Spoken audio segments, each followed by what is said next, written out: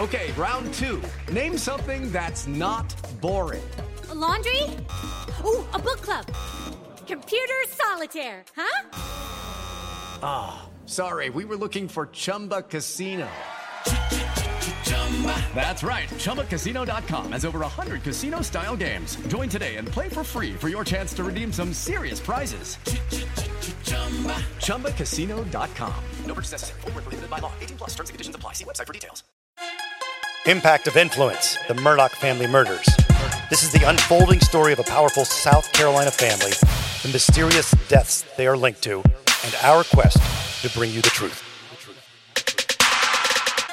Hello, friend. Welcome. And we, again, are so grateful that you are spending some time with us. A lot of choices with all this going on. Alec Murdaugh's double murder trial in week 3. I am Matt Harris, Seton Tucker with us, with me, and she is in Waldoboro for the trial, the first couple of days of this week. And if you want to reach out to us, Murdaugh Podcast Facebook, MurdaughPodcast.com, but there's also the easy way of Matt Harris Podcast at gmail.com. And again, I am so behind in answering your emails, but we're going to have an episode coming up where we just tackle them and bang them out and try to come up with answers. Some of your questions are so incredibly good. Yes, and I am currently so inundated with the Facebook messages.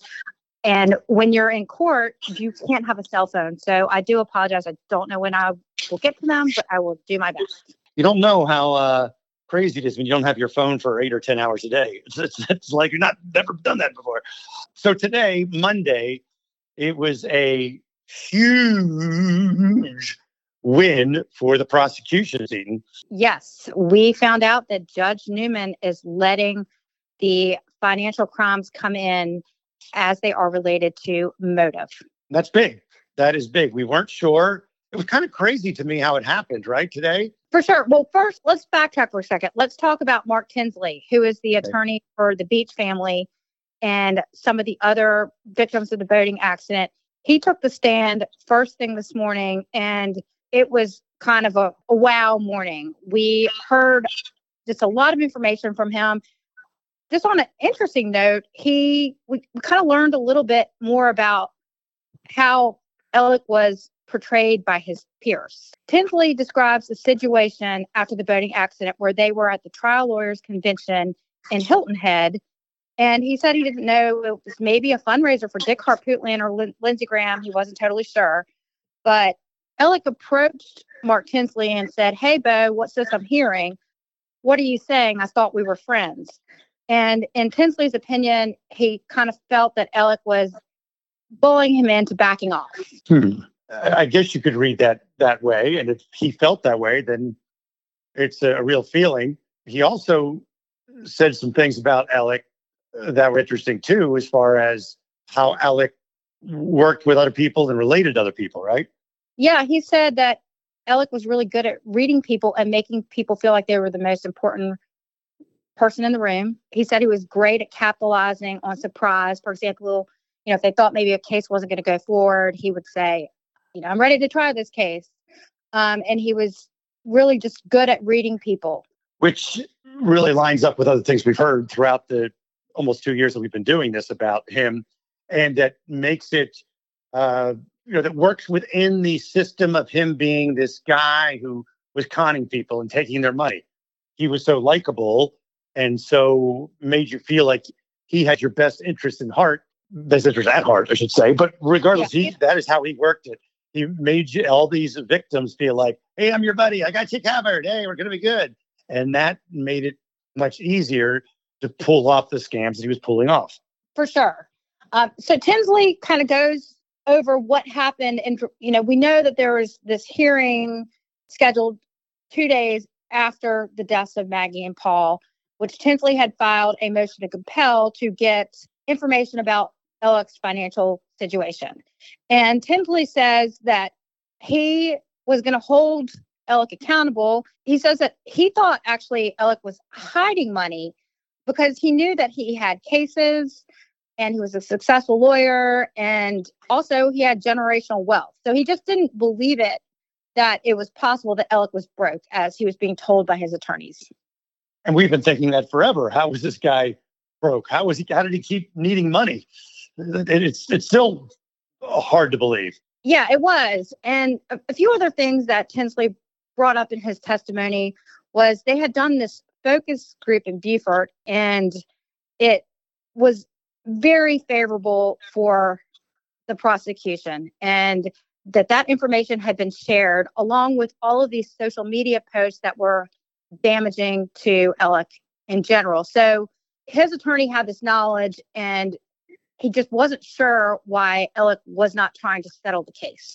So you're saying that Tinsley's saying that they did these focus groups, Alec was going to be buried, he was going to lose it, he and Paul and everybody else was going to lose the case, and Tinsley could not understand, if he was being shared that information, why he didn't just go and settle because he was up a creek. Yes. Okay. Yes. I want to make that clear. Okay, cool. Jim Griffin brought up a couple of things on cross. One thing he brought up was, would Alec have necessarily been required to produce all of these financial documents at this hearing 2 days later? And if so, to what extent he would have been required to produce? Would he have just had to bring up a financial statement? And he also brought up that there was a lot of other pending litigation with Parker's convenience store, and he thought that this was going to take some time. He didn't think that the trial was going to really go forward as fast as Mark Tinsley was saying. What the defense's side of this is, he wasn't up against a time crunch. This hearing would not have revealed all of Alec's financial crimes. That's basically the pitch, right? That was the pitch by the defense. Yeah. Okay. And then they did cross. They did cross again with Tinsley. Yes, and Tinsley had some pretty good one-liners. He said that this Boney case was kind of the fuse that lit all of this financial discovering stuff. He actually got some giggles in the courtroom when they were discussing the roadside shooting. He said whatever ridiculousness that was, and I think he got a few giggles from the crowd at that one. That's ridiculousness. So the jury was not in for any of this testimony because Judge Newman was deciding on the admissibility of it. And he said, I need to have a recess for 5 minutes and I'll give you my decision. And he came back and he decided that he did feel like the financial crimes were relevant to motive and that it was more probative versus prejudicial. It kind of shocked me, and it shocked you, that he suddenly came back and everything's in. Prior to this, he's been saying it's, in a nutshell, case by case, we'll bring it up and then I'll decide. And suddenly he's like, everything's in. Was that surprising to the people in the courtroom? I think everyone could kind of see the writing on the wall. That's just my opinion. I'm guessing, okay. But I think that it seemed as if Judge Newman was leaning in that direction, especially when he decided that, he only needed 5 minutes to make his decision. So his mind was made up. And I think Tinsley's testimony was kind of the icing on the cake for that argument. Well, and I think he's thinking that the jury can decide whether, when they hear this, whether or not they felt Alex was up against the time crunch. Yes. And when we heard from the first financial expert today, Newman gave them specific instructions that were related to this, that this really kind of only goes towards motive.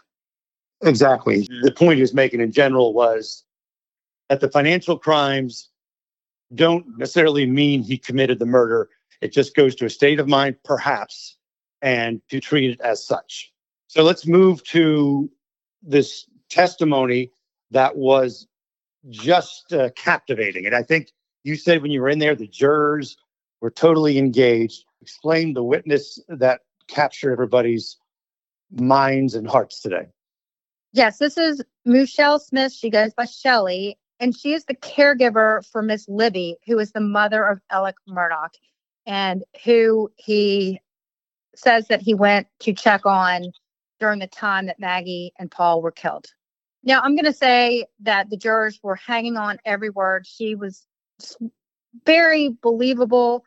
You knew she was telling the truth. She is also the hardest working person that you can imagine.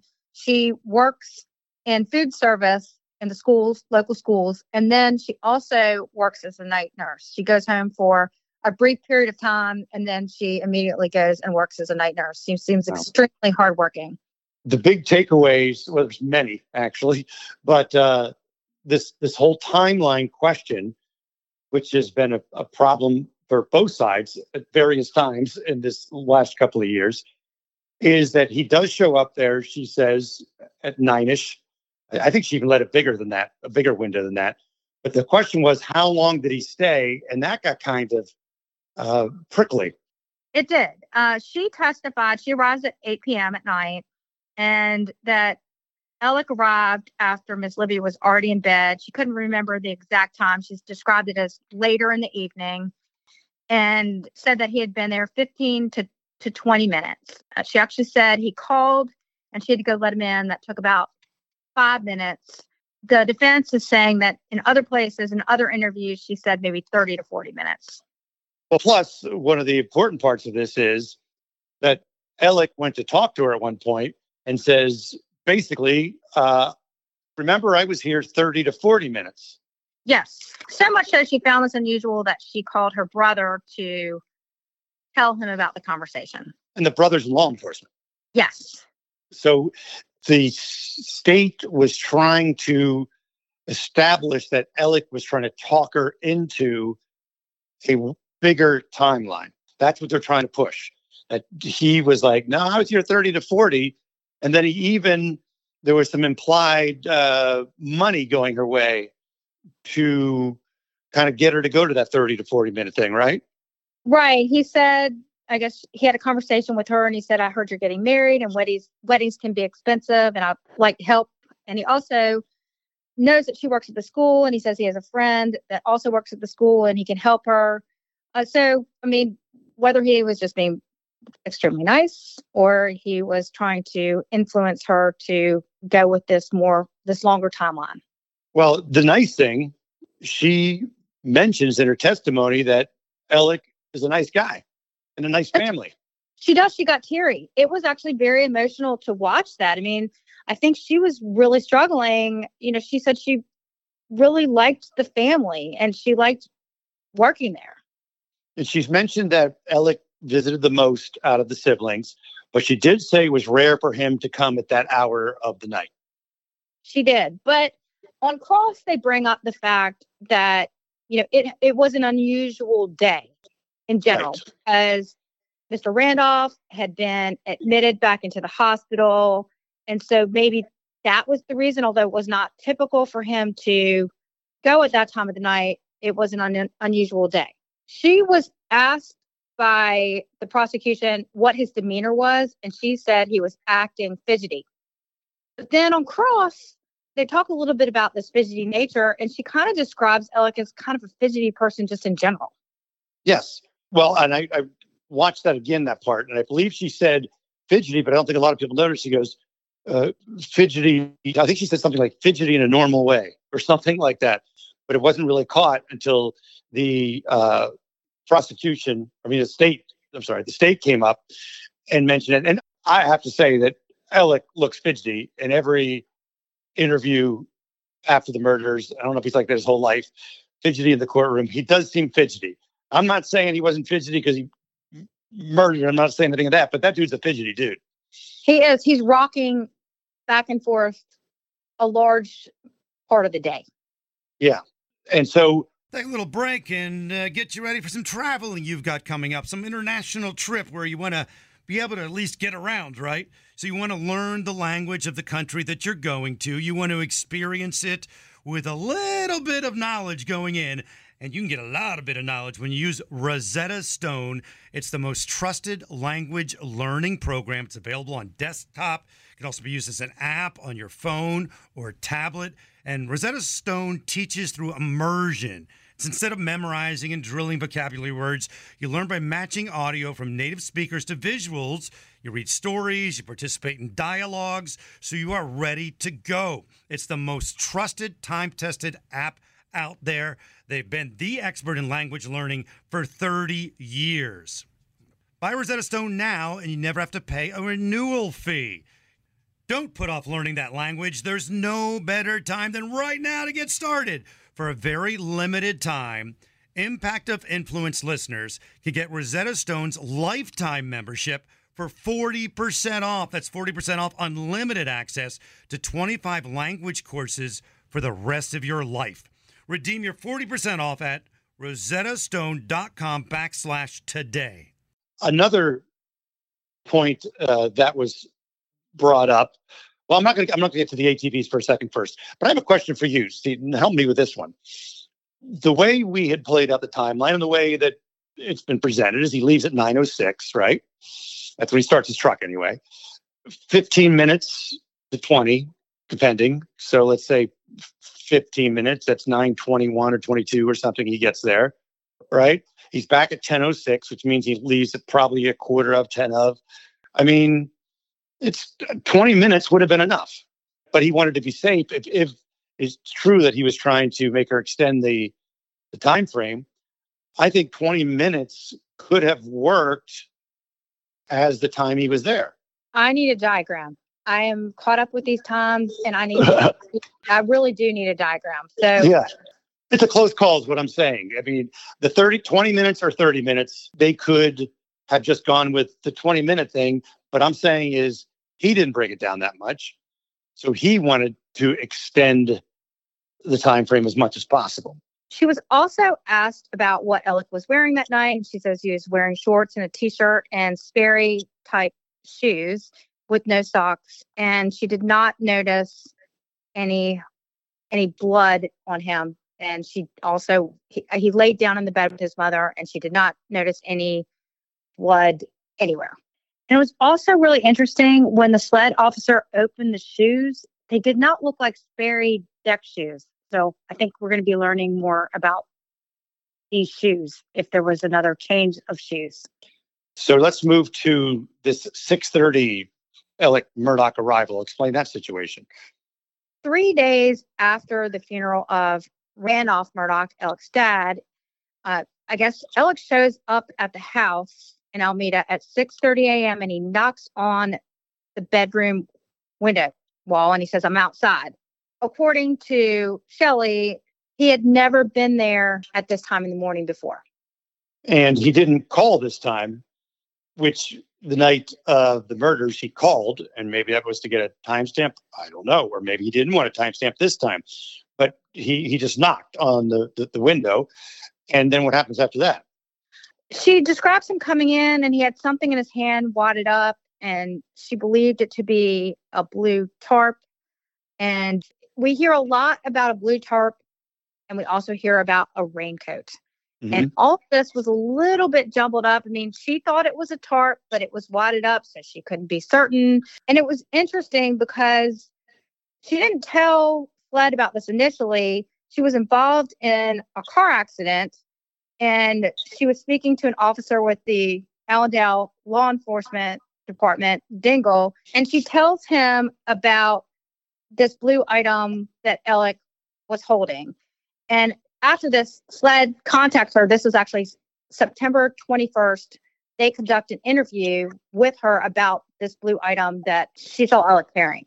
Yeah, and it was a little confusing and weird at that point, because now it is months later, and if the thing still exists, what are the odds of it still being on the mother's chair?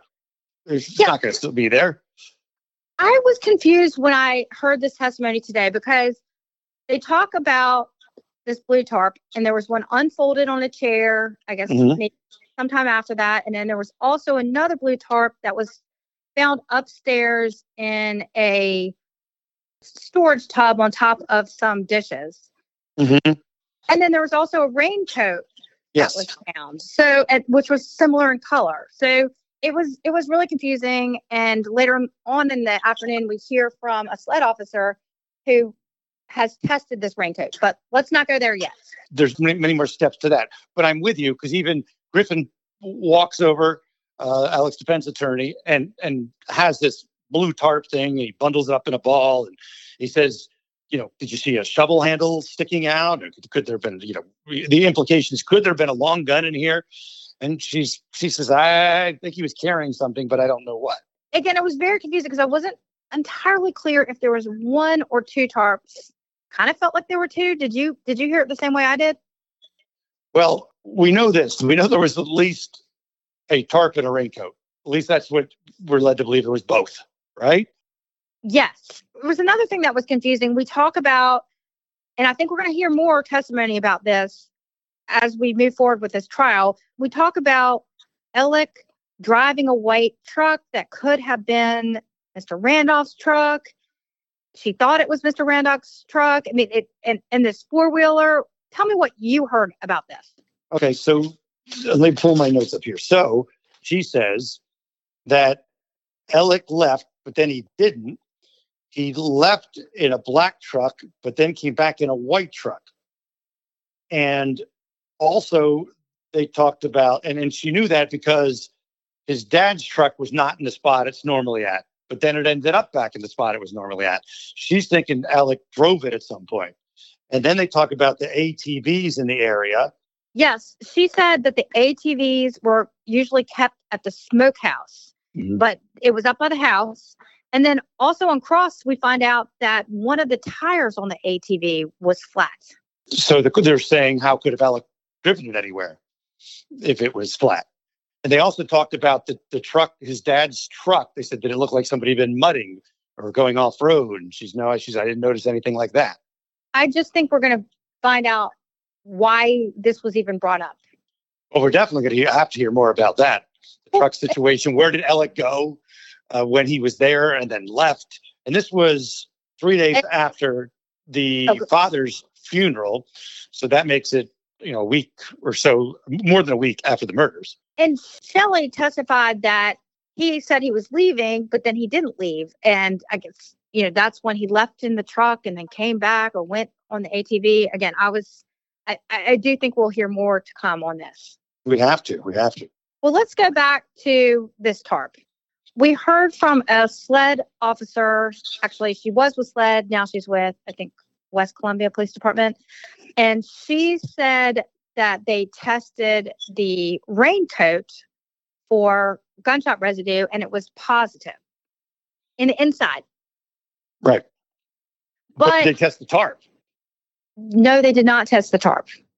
So that's going to be the big thing. In fact, the defense wanted the raincoat thrown out because they said it's clear that Shelley, the housekeeper, was saying it was a tarp. It wasn't a raincoat.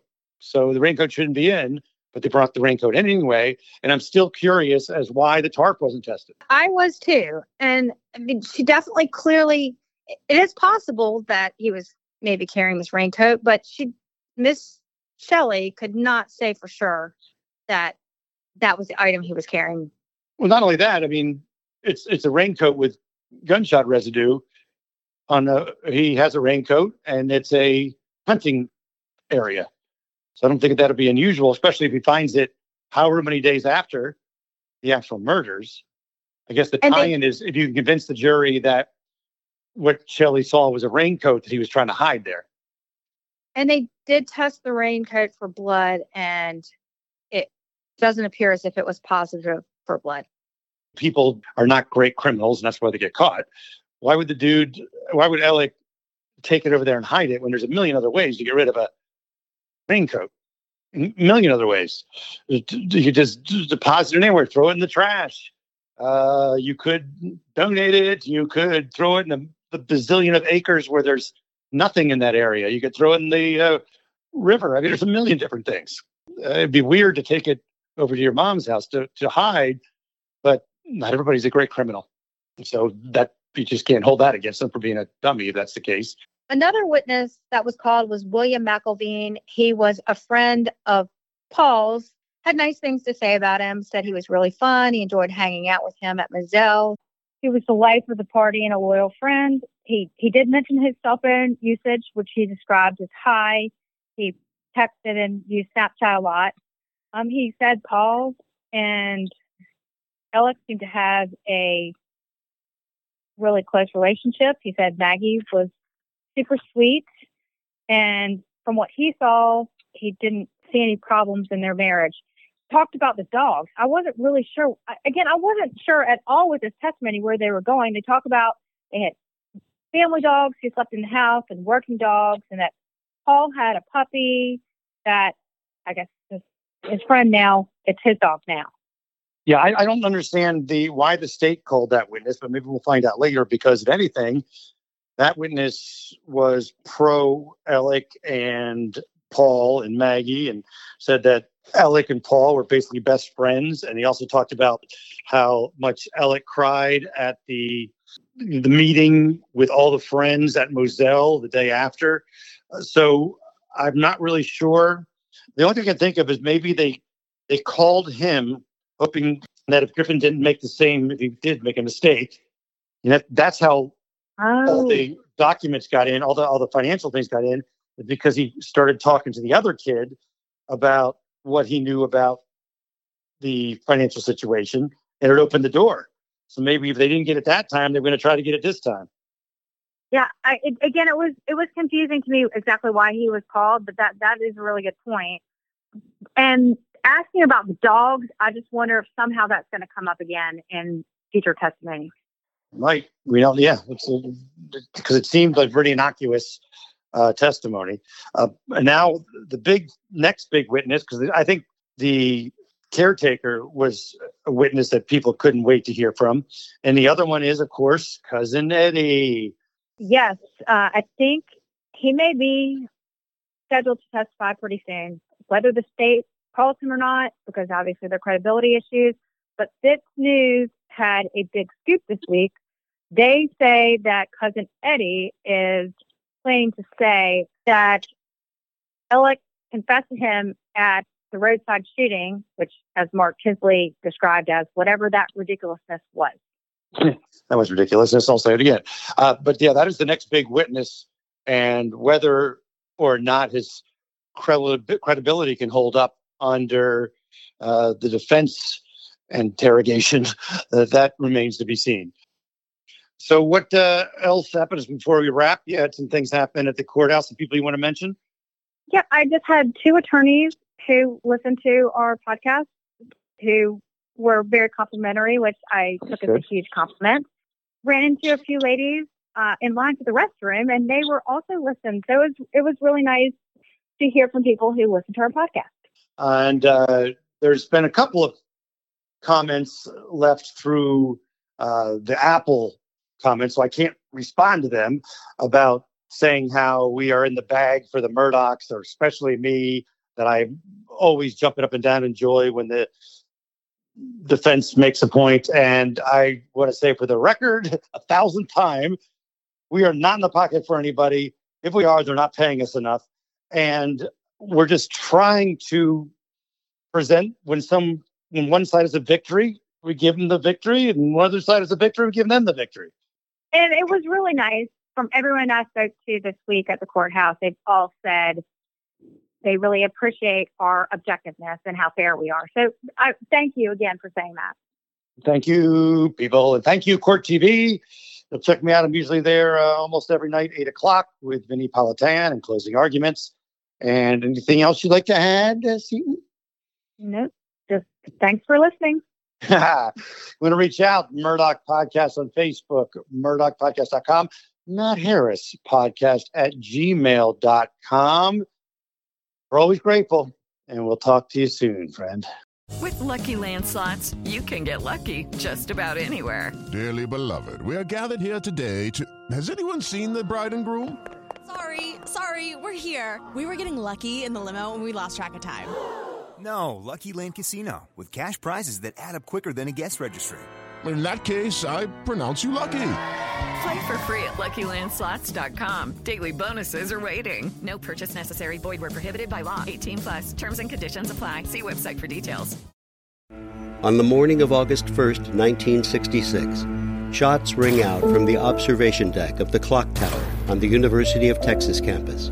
It marks the infamous beginning of the modern era of mass shootings in America. You're listening to Stop the Killing podcast. Join us as we take you behind the crime scene tape to explain global mass shootings and mass attacks. I'm Sarah Ferris, but more importantly, this is Catherine Schweit, the former head of the FBI's active shooter program. I spent 5 years as the FBI's top executive looking for answers to the mass shooting crisis. I've been at the shooting scenes, I've traced heroic acts of bravery, and I've sat silently and listened to the heart-wrenching stories from survivors. Amongst this horror, there is hope. We all hold the key to stop the killing. You just need to know how to unlock the door. Download Stop the Killing and be part of the solution. Search Stop the Killing on Apple, Spotify, and all the usual suspects.